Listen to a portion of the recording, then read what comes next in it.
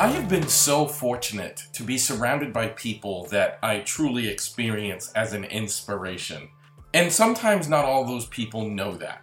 There's a person that I watched deal with a very difficult circumstance, and it inspired me when I watched it happen, and it inspires me to this day. And today I'm going to talk to you about who that person is, what they did, and why they're so inspirational, in the hopes that it inspires you too. So welcome back to the Aha Moments, where every day I share the lessons that I've learned in my work as a psychotherapist and in my life to inspire you to live your very best life. Of course, I'm your host, Elliot Connie, and we're continuing our conversation about overcoming challenges and setbacks. I want to tell you a personal story about somebody that I met in graduate school. You know, to be honest, I'm not sure I ever told this person how much they inspired me and how much I watched them and respected them. I've lost contact with the person. Graduate school was almost 20 years ago at this point. But I still think about them, and I still think about what they overcame and what they did. The person's name was Yarib. And when I was in graduate school, Yarib had just come to the United States. And I don't remember what country, to be honest. It was a Middle Eastern country where there was war going on. And Yarib wanted to become a counselor because he wanted to help people in his country heal. That gives you a window into the kind of person Yarib is. It gives you a window into the type of person he was. Like, he wants to go and provide mental health services to the people in his war-torn country so that they can heal and get and be better. Like, that's who this guy was. But he didn't speak English when he came to America. And graduate school comprehension of reading and writing is significant. Like, it's not a small thing. Like, you have to be kind of high-level proficient at these things. He did not speak English, not a lick of English.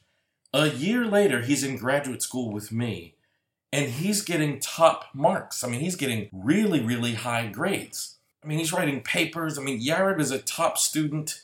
He speaks with an accent, but clearly fluent. At the time, I really didn't know that he'd only been in America for a year and had only been exposed to English for a year.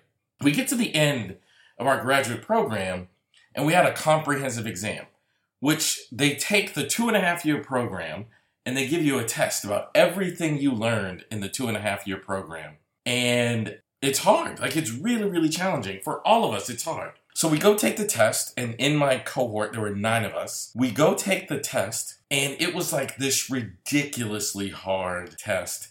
And Yarib scored the highest score. It was unbelievable. And I was so blown away by Yarib's score that I asked him, like, how did you do this? And he talked about his studying methods. He told me what he did. And then he chuckled and he said, "You wouldn't believe I've only been speaking English for 3 years or something." And I was like, "What? 3 years ago, it was a year before you entered this program." And he said, "Yes." I said, "Yarib, how did you learn English so proficiently that you could later, very soon later, accomplish a master's degree?" And he told me that he went to Best Buy and he bought the I Love Lucy's DVDs. And he sat and watched them until he could understand English.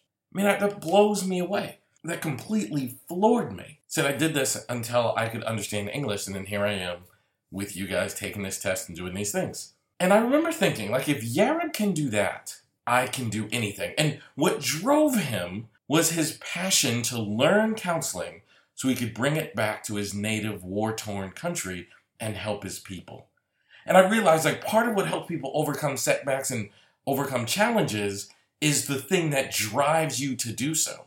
I'm not sure Yarib could have done that if the motivation was, like, I just want to get coffee or I just want to get a job. But Yarib had this, like, higher calling purpose.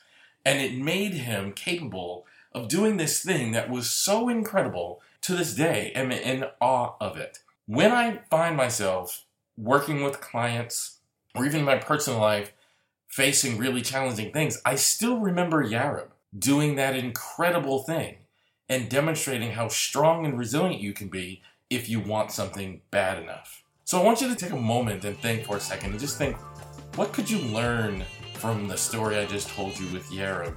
And what have you learned from the people around you that have motivated and inspired you in the way they've overcome setbacks? Because I think if we can watch those things, and we stay inspired too. Thank you so much for listening and sharing this podcast on your social media platforms. Please keep doing that and share it with people in your personal life. It means the world to me. And don't forget to subscribe. You can do that at Apple Podcasts. You can do that at Spotify. You can do that at Simplecast. You can do it all over the place, wherever it is you listen to your podcast. And I'd love to hear from you guys. So you can send me a text message at 972-426-2640. I'd love to hear from you guys. And I cannot wait to see you tomorrow.